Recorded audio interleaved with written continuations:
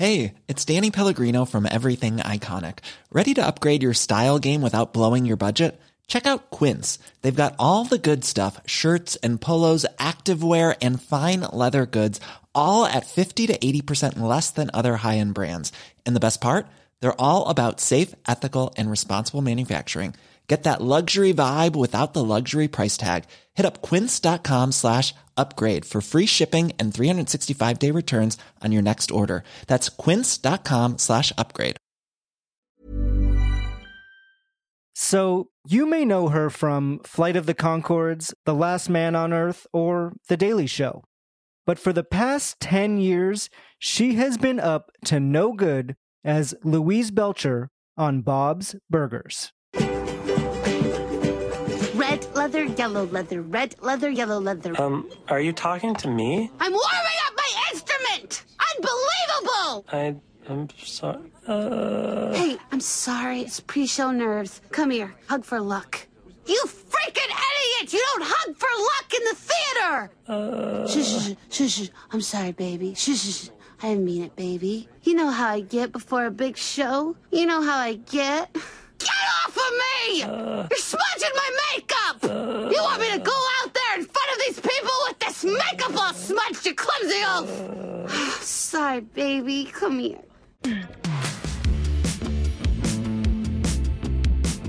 This is The Last Laugh.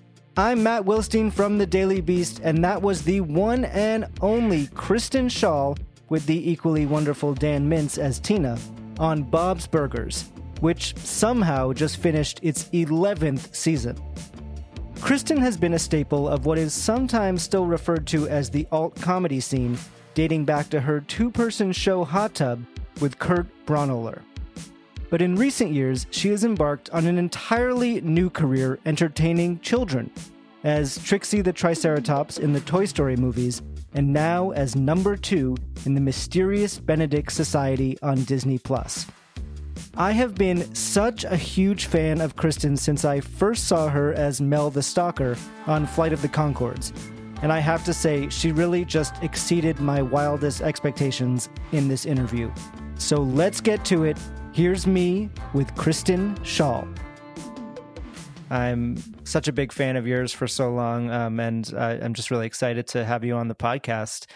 One thing that I was just, when I was kind of looking back at, your career and everything, the thing that I could not believe is that this is the 10th anniversary year of Bob's Burgers premiering, which does not seem right to me that it's been 10 years. So how does it feel to you? Does it feel like it's been 10 years to you?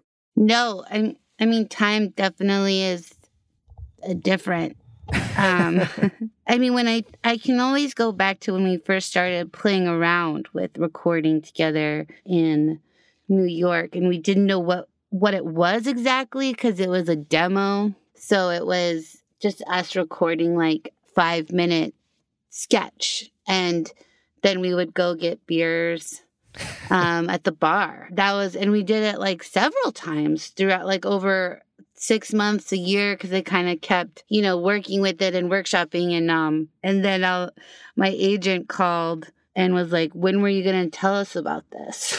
I was like, "Why did you need to know? It's had nothing to do with you." It didn't seem like something they would need to know about. No, I was just making a thing with my friends.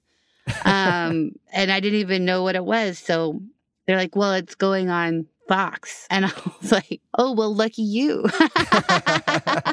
And lucky me. And I still didn't know, what that meant. Anyways, but I remember I was in New York and vividly remember what it was like. I was living with my now husband in an apartment in Sin, and yeah, just those New York feelings, right? Yeah. How long has it been since you've lived in New York? Probably since 2012 is when I moved, but I was there for 12 years. I moved in 2000, then I moved out in 2012, and at the beginning of 2012 to whatever, 16, it was definitely back and forth a lot more. But recently, since I had a kid and everything and the pandemic, not a lot of back and forth. Yeah. Mm-mm. So, your expectations of what Bob's Burgers could be when it started, I imagine, don't quite line up with what it's become. With I don't know how many episodes you've done now, but it must be quite a few. It's been 200. Oh my God. Yeah. But no, I think like I had zero expectations. I didn't know Lorne at all. Yeah, I kind of got the role because Holly Schlesinger, who was booking Invite Them Up, which was Eugene Merman and Bobby Tisdale's show, worked with Lorne on, home movies in Boston, and she was working with him again, creating Bob's Burgers, and she recommended he come to a show a night that I was on, which is how I got the part. What do you think you did that night that caught his attention? I think I talked. I think I just have this voice. It's funny. I had Eugene on this podcast sort of the very beginning of the pandemic, and we were talking about how about Bob's Burgers and how it was sort of changing, everyone kind of recording from their own places and everything. And we also talked about his voice and how his voice as himself is pretty different from Gene, the character, in that he's sort of demonstrated how it's much higher because he's trying to, be this little boy. Do you feel like your voice is different from Louise than your actual voice? No, pretty similar. No. Yeah, definitely. Definitely. Like I've done other little kid characters and people are like, oh, can you pitch it up just a little bit more? But I never really get that note for Louise. But it's not really about the sound of the voice to me as the mindset that I can drop attitude into for her. Yeah. Yeah. And how would you describe that thing that you do to get into Louise? I guess I toughen up because she's tough and smart. I guess, yeah, it's just, I just get a little tougher. I get more cynical. I'm definitely like on the outside looking in. And then of course it's just saying the brilliant lines that the writers give me in the circumstances. The thing that's kind of strange about a show like this that goes on for, 10 years or, The Simpsons that goes on for 30 years is that you're playing these characters who don't age, yet so much time is going by and you're sort of getting deeper into the character. So do you think about that at all? Like, does she change over time or does she stay the same? She doesn't change necessarily. Yeah, she does change. I mean, I do think the characters, they're not aging, but they are evolving. Yeah, like we're getting to know layers of them. And if we weren't, oh God, what a boring show. I don't think it would be as successful. So the Louise I knew, then in whatever year that was, probably 2009, 8 or 9 or 10. And then I think it premiered in 11, but it must have, you were starting earlier. Years before. Yeah. She was definitely, voracious, loud, like, she was, driving. And now she's still doing those things, but we've had these vulnerable moments with her that I really appreciate because they're so earned, because they're used very sparingly, because she will, she's not going to let you go there. But occasionally she can't help it. And those are some of my favorite moments. I think just in the relationships too, I think we've gotten to learn like more about how she feels about her family, her siblings and her parents and the other kids at her school, and has become richer. I heard that you either are working on or just finished working on the movie, the Bob's Burgers movie. Is that right? That is true. I think, well, I don't know if I'm wrapped, but I've finished all of the voiceover work so far. That it's been a very difficult process because of the pandemic, because it was supposed to come out in 2020 originally, I think. It was, and we hadn't recorded the vocals yet. And the problem is we were able to record the vocals for the Bob's TV series in our own homes, wherever we were. I wasn't working in Canada, so I was hunkered down in closets, just driving the engineers crazy because the sound was never good. This is why I got this booth now, because they insisted that I buy one. And actually is the best purchase ever. So, but for the movie, we recorded it on our homes and our mics in our homes, but for sound quality, it just wasn't going to cut it for a big theater production. Right. So you had to redo we had to all of it? redo it. Oh man. And it's been quite grueling, and also hard because we couldn't be together like we like. But still, I think it's going to be a fantastic film. And I'm excited for it. Did it feel different doing it as a movie versus as 30-minute episodes? Yeah, it did feel different because it was, a bigger process because it's a musical. So there was lots of songs. Do you like singing? I do not like singing. Do you like singing? I actually do like singing, karaoke. Oh, yeah. You have a good voice? I was in an a cappella group in college. You do. So you do. Where are you right now? Are you in LA or New York? Yeah, I'm in LA. So I was in New York for many years and got to see you perform comedy in New York a bunch. And then now I'm out here. Yeah. And do you like it out in LA? Yeah, Sorry. I do. Do people listen to your stuff on your podcast? I try to keep it about the guest. I feel like I... Are you going to edit this part out? Probably. Oh. Maybe we'll keep a little bit of it in. But you're not like Mark Maron? No, it's not about me. Him. It's not about me. Oh my God. He was like interviewing someone very interesting, like Diane Keaton or Wiest or one of the Dianes. And I had to sit through like half an hour, 40 minutes of him talking about himself. Yeah. And I think she was sitting there. Yeah, probably. Anyways. Yeah, I feel like you could edit that out or not. I feel like I'm I try to be the anti Mark Maron in that sense. I'm like, it's not about me, it's about the guest. Wow. But you'll be surprised. We should do one where I interview you. Yeah, that'd be fun. A special okay. laugh. I'll take you up on that next. Yeah, but we've barely scratched the surface of you. Yes. There's so much. So the other voiceover animation thing that I do want to ask you about before we move on is BoJack Horseman, which I know you got a Emmy nomination for that performance as Sarah Lynn, and BoJack is just one of my all-time favorite shows. I think it's so brilliant. So I would love to hear what that experience is like working on that show. And did it feel is the experience different working on that show from something like Bob's Burgers, do you feel like, or is it pretty similar? Or Oh, it's different. It is. I concur with you. Or I feel the same. It is my favorite, one of my all-time favorite shows too. It's so good.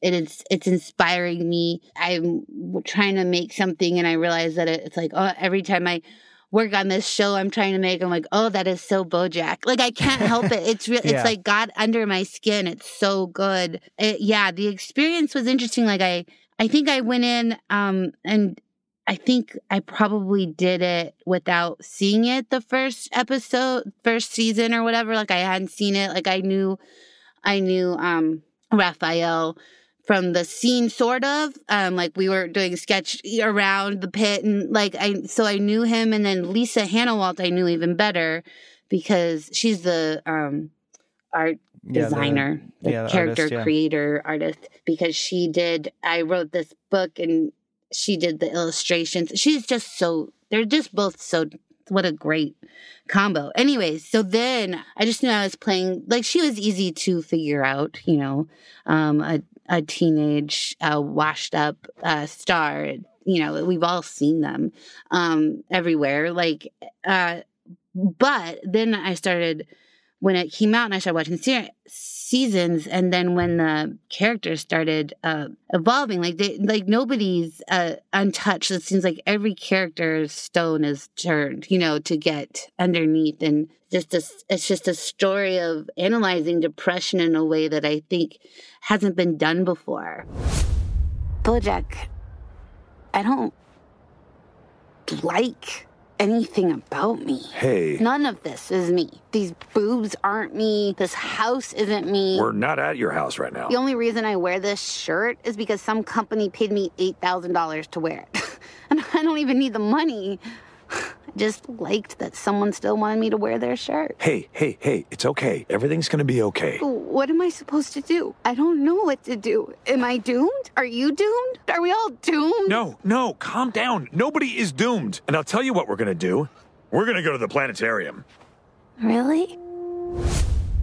It's so dark and so brilliant, especially that episode that you got nominated for. I couldn't believe when I was reading about it that you didn't record with Will Arnett. I know. It's just Bob, or Raphael. I'm going to call him Bob. You're totally doing it in isolation. Isn't that wild? I mean, it's wild when you listen to it that are just sort of doing it sort of on your own. And it's not, that must be very odd for you as someone who comes from more of a, improv sketch background, which is really about collaboration, to then be not doing the scene with the person who's in the scene. Yeah, but you have to understand too, with shows like BoJack and Last Man on Earth and almost everything I've done, the main voice really is the creator. So Raphael was acting with me in every scene, and he's acting with Will in every scene. Like, he's not in the booth, but he's on the other side, and we're doing the scene together. So so that is the collaboration, and then whatever he liked, he's going to use and turn around and use with Will, or whatever Will did, he's going to turn around and try to use with me. So in that respect, it did feel like we were creating something together. But yeah, there's no space in the booth we recorded in. Will couldn't even fit. Yeah. It was as big as this one. That's what they were using. But yeah, that episode was great, and I was very surprised to get nominated. And I realized that today, actually, someone wrote in a review for the Benedict show, they wrote Emmy nominated. Oh. And I was like, well, I guess I am. That's it. I'm done. You only have to be nominated once. Now you're forever Emmy nominated. Yeah. Now we just need you to win an Emmy, and then you can be the Emmy winning. Yeah, I think I'm going to be one of those not quite cool enough, which is good, because it'll keep me working under the radar. Yeah. No, I'm not going to burn out, because I never really burned up. Coming up, Kristen looks back at the year that completely changed both her personal and professional life, from landing her breakthrough role on HBO, to getting fired from South Park, to meeting her future husband and landing a gig on The Daily Show.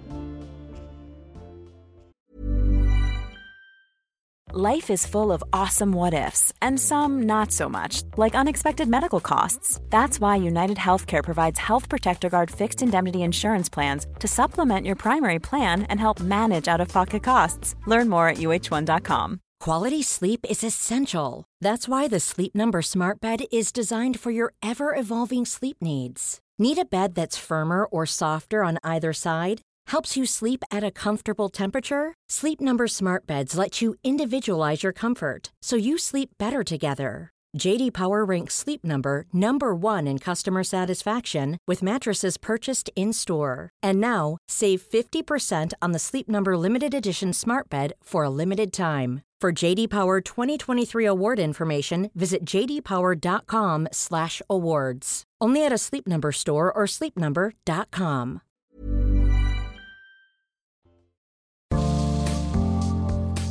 If you're enjoying this episode and want to hear more, please make sure you are following The Last Laugh wherever you get your podcasts. For instance, if you love Bob's Burgers, you are definitely going to want to check out the interviews I've done with Eugene Merman, Sarah Silverman, and a bunch of other comedians who have lent their voices to that show. By subscribing to The Last Laugh, you can listen to those episodes and everything else from our free archive, and you'll be the first to hear new episodes when they drop every Tuesday. And while you're at it, please leave a rating and review on Apple Podcasts. Let us know how much you love the show and who you want to hear next. Now, back to Kristen Schaal.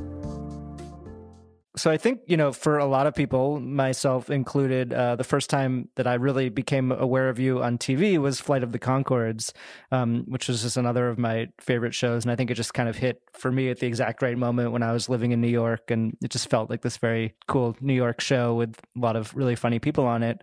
Where were you in your comedy career life when that show came along? Oh, I was very unknown. I'd done maybe a couple Wendy's commercials that were helping pay off my student loans. Still waiting tables at Planet Hollywood, or the other one, it's Times Square and Bluefin. Oh yeah, I used to go there. You went to Bluefin? Yeah, because I used to work in Times Square. It's good. The food's good. Yeah, I don't know if it's still, but it was good. Yeah, I worked there. Actually, Amy Schumer also worked there at the same time. And it was fun. Yeah, it wasn't fun. It was fun and it wasn't fun. Like I was missing a lot of shifts because I was trying to do stand-up too. So I would do the lunch shift so I could do stand-up at night. But then the lunch shift, you'd make like $30. It's like, what? How do you do it? You know? That's not enough. Not enough. But but that's where I was, and I remember I just got into the Concords were this is boring, but they were. I was working at Bluefin, and I'd always read Time Out to the comedy section to see like what was happening, and everyone was raving about the Flight of the Conchords, where they were coming to do a concert, and I was like, this seems like I gotta go, and seems like a thing, and no one would cover my shift, oh. So I was just sitting in the kitchen like staring at their picture, being like, damn it! I can imagining what it must be like. Yeah, it must be good, and so I never saw them. That's funny. When I got that gig, but I got it because I got an audition to be in the Aspen Comedy Festival. And because of that, I hosted the alternative night in Aspen. And then that led to them showing my video to the Flight of the Conchords, who were developing the show at the time. And I got to do it. So that's where I was. So it was a huge, huge door swung open. Oh, hey, guys. Hey, Mel. Hey, whoa.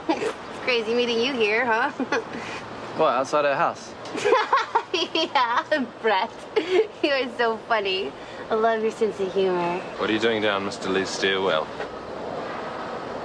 Jogging. Hey, where were you guys on Tuesday? I went to your gig. I was at the aquarium for hours just waiting. They wouldn't let me stay after 1 a.m., but, well, what time did you guys play? It was cancelled. Oh, that sucks. It's bullshit. Well, the fish were beautiful.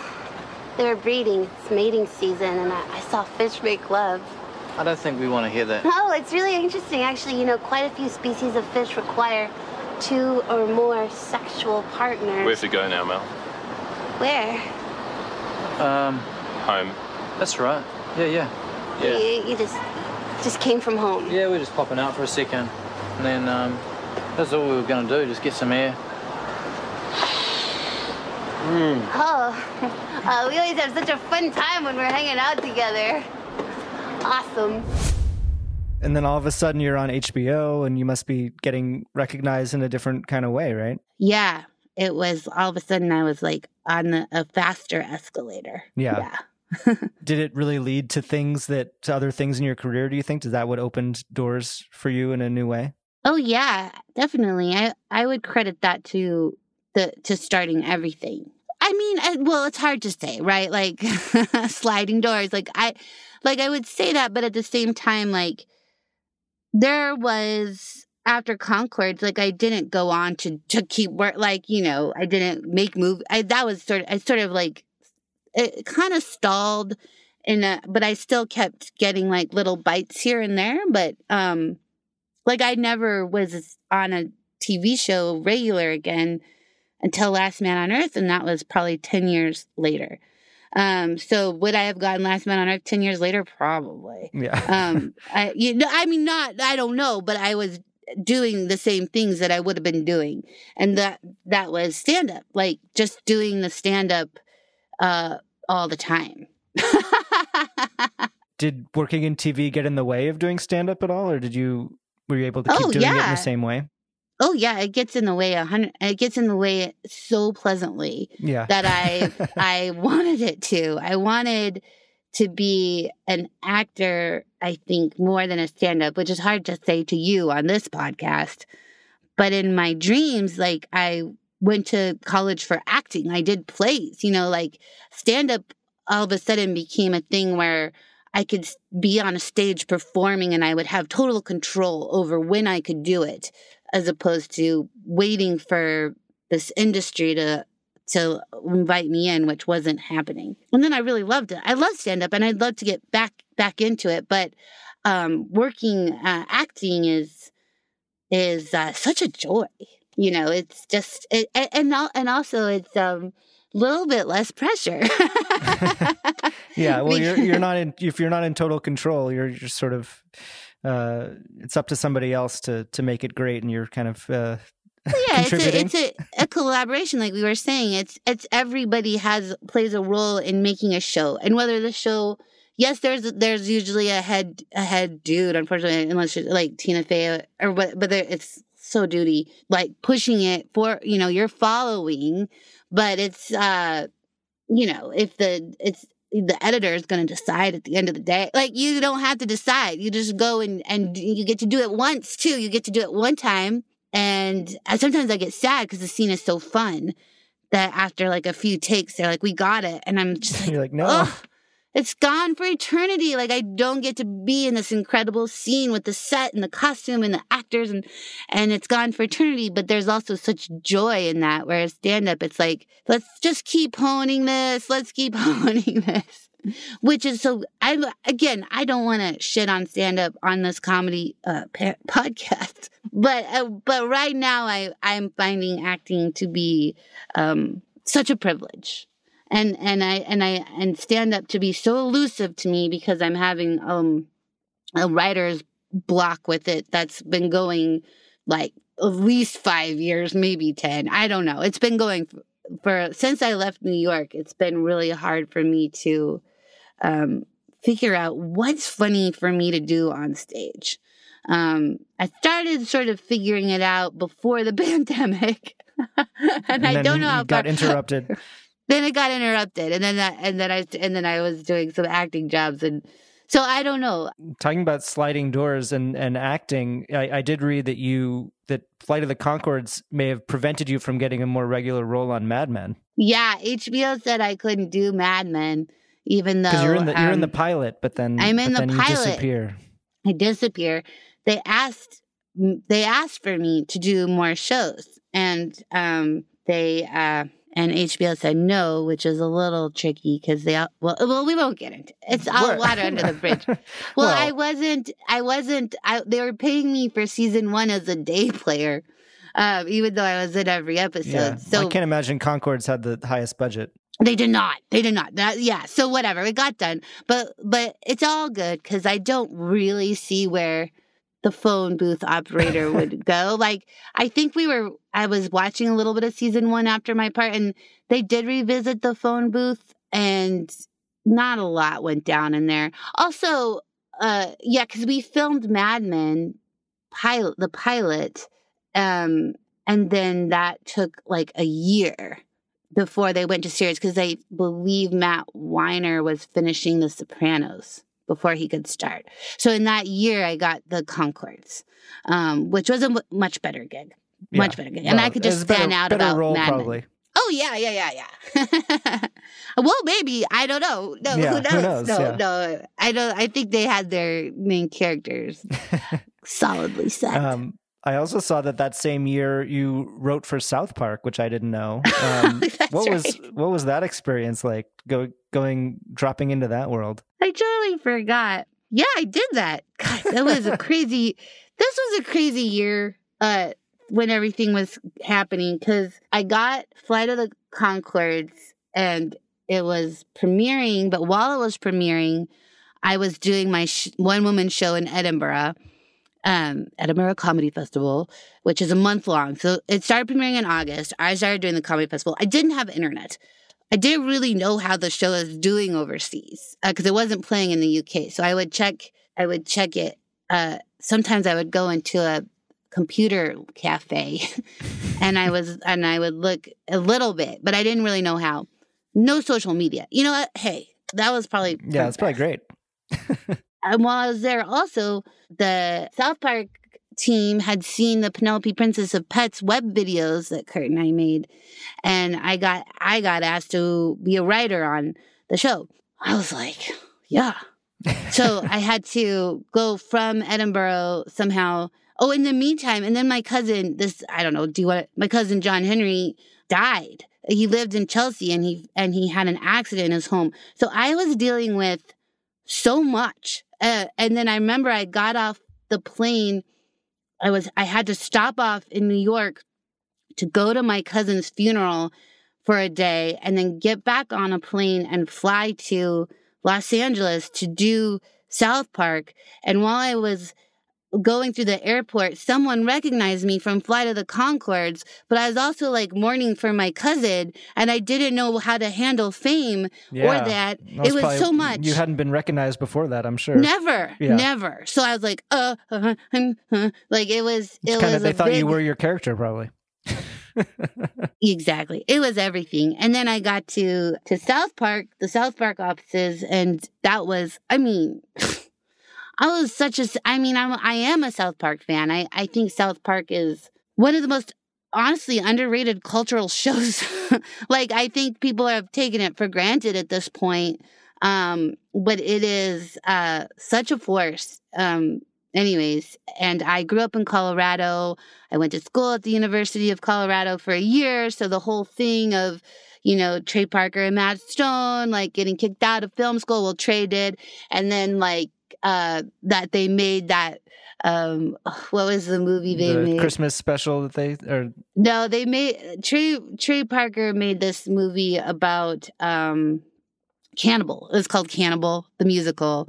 While he was in at CU, which is why he got kicked out, because he was making this really incredible movie for its time, instead of going to class. Anyways, so I was in awe. Brad Neely was there, and he kind of became my buddy, my confidant. And I didn't last long. I was there for like a month, and I was told, I got a warning that I was talking too much. I was pitching too much. I was pitching too much. So I'd never been in a writer's room before. So I was just like, let me earn my seat, and I was just like, how about this? How about this? How about this? How about this? And that's not how it works. You save your pitches, you go with where the room is going. Yeah, I wasn't going where the room was going because at that time too, South Park was doing a ton of like movie parodies, and my movie knowledge is not good. So, they were like, it'll be like this movie or whatever. I don't even remember what it was. And I was like, I couldn't go there. So I just kept pitching another thing, and looking back, yeah, let me go. Jesus. Like I could do a writer's room now, just for everybody listening. Yeah. I could do it now, but I was too nervous and too excited to be in there. Is there anything but I did last a month. Is there anything that you pitched that actually got on the show? I don't remember. There was a couple of things, but I can't remember specifically. And I would be afraid if I said it, they'd be like, no, no one cares. But there was a couple of things where I was like, oh, I think that was my idea, actually. Have you reconciled with Matt and Trey, or is there still bad blood there? Yeah, I mean, no, it's all good. When I got the call that I'd been let go, it was devastating. I was staying at Tig Notaro had this like garage that she turned into a little guest house that I was crashing in. That sounds fun. But yeah, it was fun. But covering rent was a little tough, so I was like, Tig. I just got fired. Do I have to cover the rent? She was like, yeah. So, and I was just, I was devastated. But I remember I talked to James Bobin the day I got fired. We had margaritas. And James Bobin is the co-creator of Conchords. And he was like, fuck it. Yeah, it was a good advice. It's like, you're going to get fired. You're going to get hired. Like, it's fine. And then I flew home. And then I met, this year was incredible. I flew home and then I met my husband on this Adult Swim show called Snake and Bacon that he was executive producing. He asked me on a date. So a lot was shifting. Yeah, big year. Big year. And to answer your question, a few years down the road when Comedy Central was having the Comedy Awards, do you remember that? Vaguely. It didn't last. Maybe 2 times, maybe 3, but definitely twice. Incredible. Like everyone was there. And at one point I think I was presenting something and and Matt and Trey were probably getting an award, and we crossed each other in the wings, and they're like, hey, like they recognized me, and I was like, hey dudes, and I was like, congratulations, and they were like, thanks. Like, it was very friendly and warm. It all worked out for everybody. It's fine. Yeah. I'm a root for them. Everything they do is so good. Yeah. So your husband, you have collaborated with a bunch over the years, right? Including on the Daily Show, right? Yes, we are a collaborative team.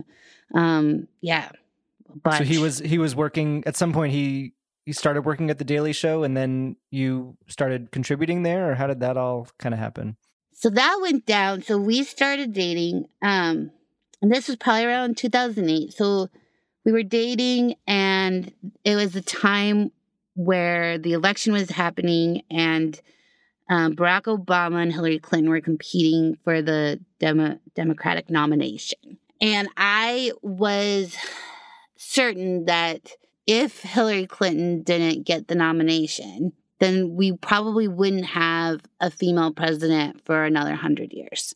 So far, I haven't been wrong. Yeah, you were right. And so I was doing this stand-up where probably at the Moonworks, where I hold up a video camera, which was not that old at the time, but an old one, handheld, and I do this thing where I'm making a time capsule for the future president of future female president of the United States, which would be in I think it says 230 years or something like that. And so Rich saw it and he's like, that's good. And he pitched it to Jon Stewart, and Jon Stewart's like, let's do this. So he and I wrote it together, and I got to do it on the show. And after that, Jon Stewart said, you are in charge of women's issues. Yeah, you were the senior women's issues correspondent, I believe. Which I was like, oh, I got excited. I wanted to be a regular on there, but that meant that I would rarely be on there because there's not a lot of women's issues that make the news, which is the state of So it was reality. a little bit of a double-edged sword being the women's issues correspondent? Yeah, at the time I was bummed because I was like, okay, so I would just constantly be scanning the news, when are women's issues coming up in the news? Nobody, especially back then, was talking about it. But sometimes they would, and I did the show, I don't know, I did count them, 10, 13 times? I don't know. A good amount. Over several years, too. Several years. And a lot of those pieces I'm so proud of because Is there one that stands they were out very unique. Is there one that stands out in your memory as sort of the one that you're most proud of?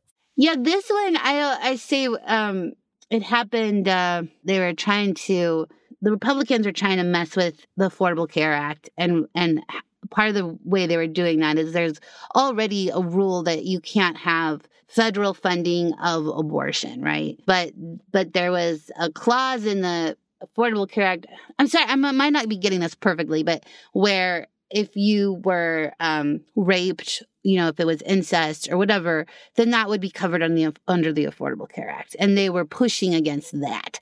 So I did a piece where I'm like, I don't remember what, but I don't even remember what the piece was, but it was just you could even just saying it. It's like, what the fuck?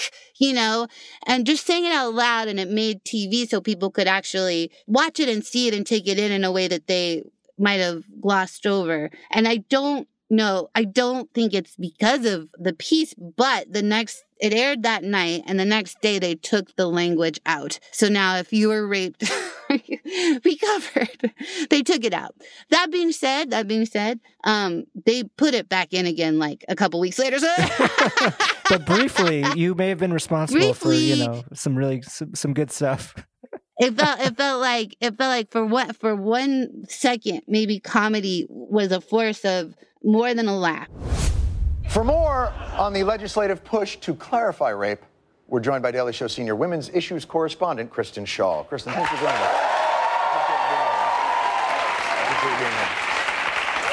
Hallelujah! It's about time. By proposing this legislation, Republicans are finally closing the glaring rape loophole in our healthcare system.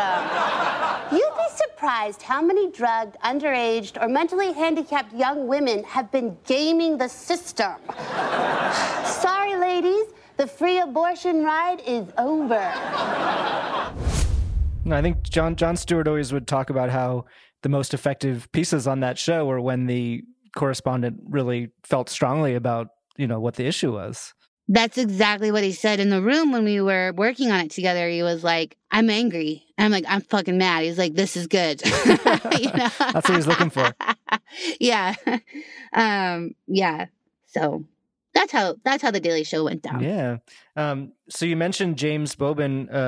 We've mentioned him a couple of times that he was your director on Flight of the Conchords, and now you're reunited with him on this new show, The Mysterious Benedict Society. So was that part of the appeal for you to reunite with James?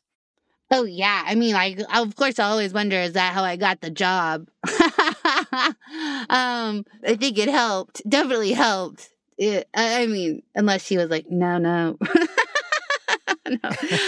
He had to be convinced.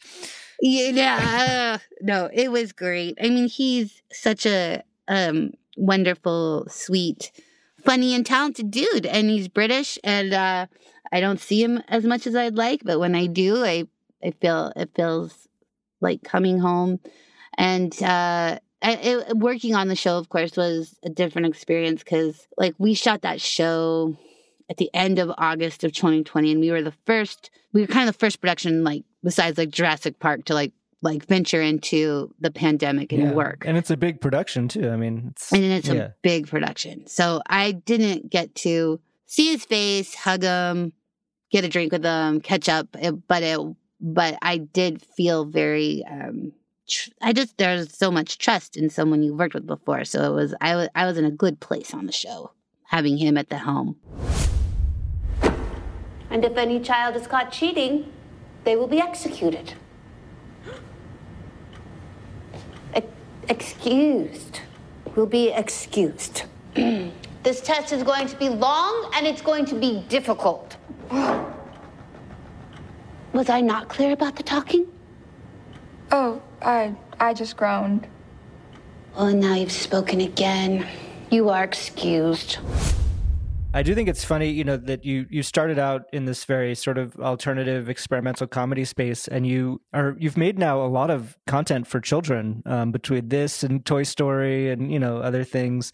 Did you ever think that was something that you would be doing in your career? Is that something you wanted to do? Yeah, I mean, even like in college, and when I got out of college, I did a children's theater group in New York. It was called the Striking Viking Story Pirates, and me and my other friends founded it, and we did stories that kids wrote, and we turned them into sketches and songs and did it for kids. Saturday mornings, they would come to the drama bookshop in the basement, and we would perform them, and it was really fun. So I guess I've always, also with my voice, like it lends itself it appeals to children. It appeals to kids. So, and kids stuff is really fun. Like I used to be a lot racier in my early stand-up days, and now I'm like, I don't know, man. I did a show where the word fuck was used. Can we say fuck? Yeah, we can say whatever you want. The word fuck was used in a couple of the lines, and I was like, I don't know, like,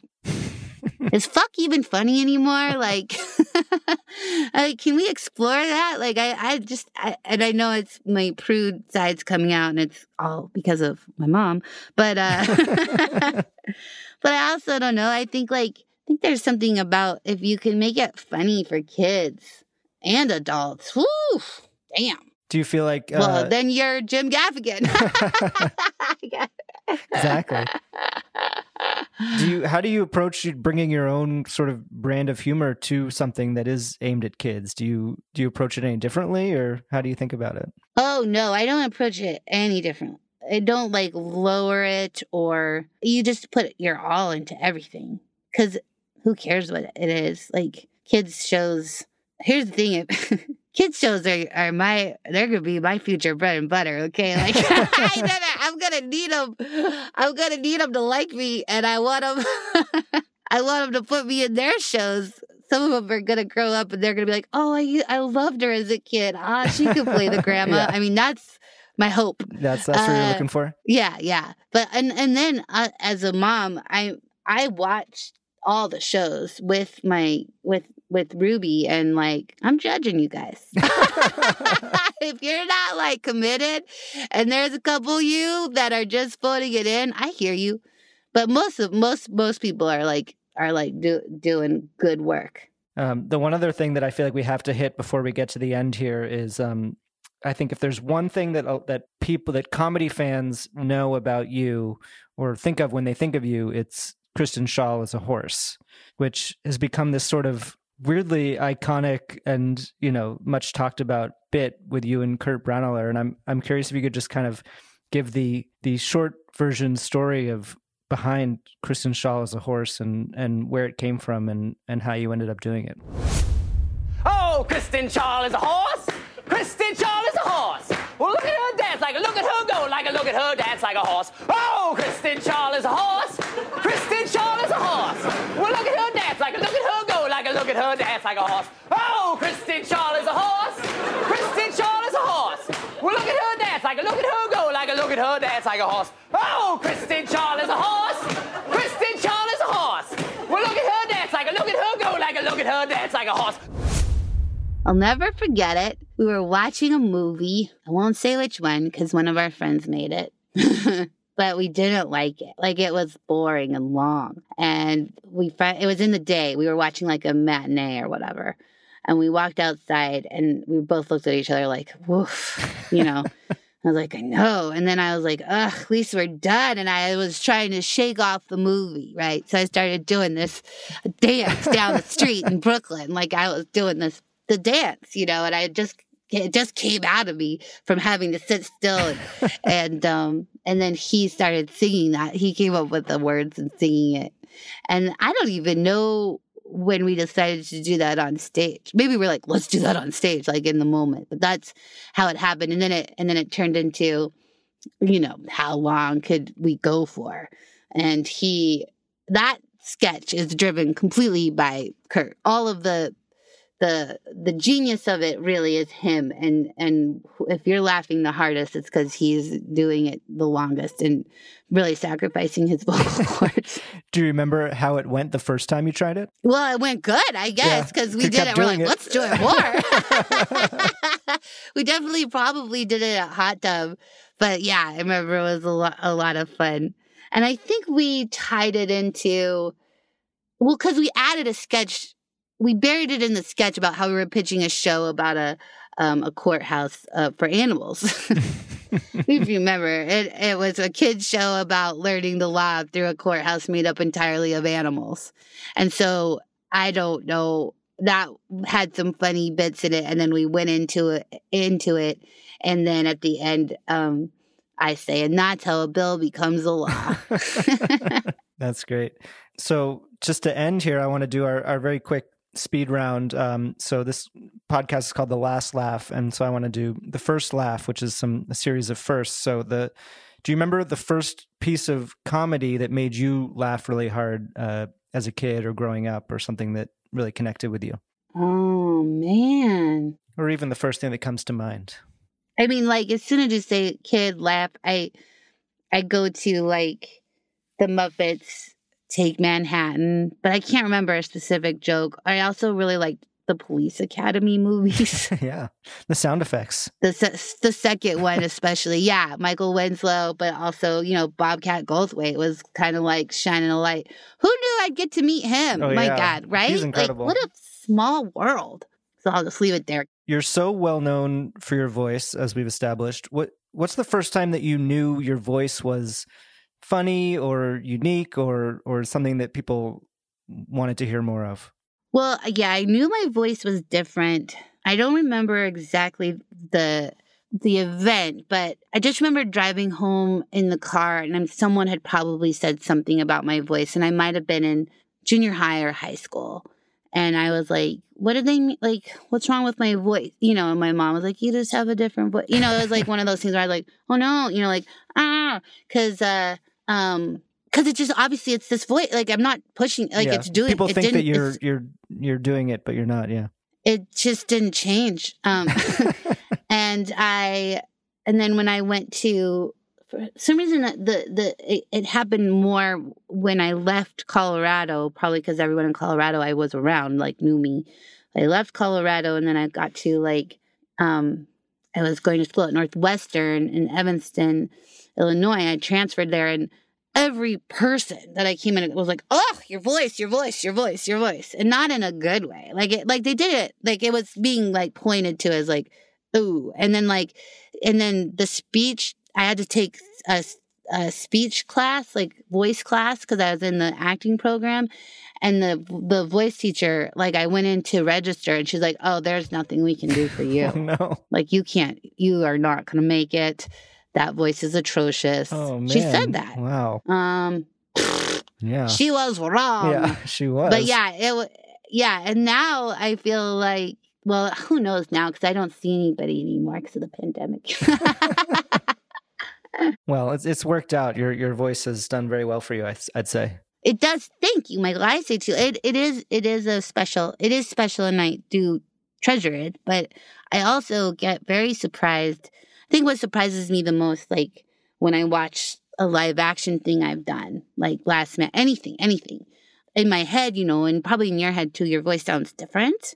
It's never fun listening to yourself, really. No. And when you see it come out of when I was acting that scene and doing it, like I was acting it and the voice coming out that I was using was different. And then it's this voice coming out of me on my face on screen. That's always jarring. And I don't know if I'll ever get used to that. Do you not have that experience with animation? Does it feel... No, animation I'm safe because it's it's a different form. So it's not, I don't know, and also it's like when I'm doing it's just a different form. And also it's like that's Louise now. So it's like there she is. But for when it's the TV shows, they're a little bit newer. So I'm like, oh well. What are you going to do? The speech teacher was right. It's an atrocious voice.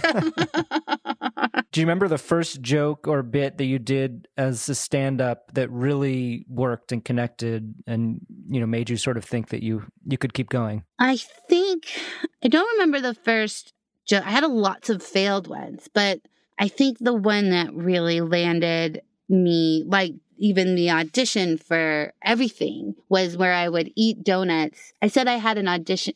This is the thing. All of my stand-up is just me trying to act on stage. So if you like really look at it, I'm doing little plays. I'm trying to be an actress in my whole career. So anyways, I said I had an audition for Law and Order, SVU. Yeah. And it was for the chubby grocer, and I just want to do it for you. I'm so nervous. So I would, and I'm like, and I have a prop, and it was either chocolate donuts with a lot of frosting or chocolate cake with a lot of frosting. And then everyone knows Law and Order so well that I didn't even say the other lines of the audition. I was just responding to the detectives and getting more despondent because my friend had been murdered. Yeah. And I was just shoving donuts in my mouth, and that it always killed. And so that was the one that got me to do the Aspen Comedy Festival. And I also auditioned for the David Letterman show with it, and the guy said, David doesn't like props, which you know what? It killed. So I think he was wrong. I didn't know they had a no prop rule on Letterman. Yeah, apparently the guy who does the pet tricks or whatever. Anyways, whatever. It was all it worked out. Well, thank you so much. You are great. You're great at podcasts. You should do more of them. Well, no, because then I'm probably gonna be like, and then oh shit, what did I say? What did I say? And then I'll have to call you and be like, no. I don't think you said anything that is... This is perfect timing because the husband and kid just came back with donuts and coffee. Oh, is your coffee and donuts here? Perfect. You should come over. Yeah. No, I did not go over to Kristen Schaal's house for coffee and donuts, but I am determined to take her up on that offer at some point and really appreciate the totally real invitation. The Mysterious Benedict Society is streaming now on Disney+, and we'll be looking out for that Bob's Burgers movie whenever it is finally ready. If you want to support The Last Laugh, please help us out by leaving a rating and review on Apple Podcasts. We want as many people to hear this show as possible, and you can help by spreading the word and sharing it with your friends. You can find me on Twitter at Matt Wilstein and at thedailybeast.com. And if you're not already, please follow at Last Laugh Pod on Instagram, where you can see photos and videos from all of our episodes. The Last Laugh is distributed by Acast for The Daily Beast, with audio production by Jesse Cannon. Our theme music is by Claude, who you can find on Instagram at claude.mp3. You can find this show every week on Apple Podcasts, Spotify, or wherever you listen to podcasts. And as always, you can find show notes and highlights from each episode on thedailybeast.com. See you next week.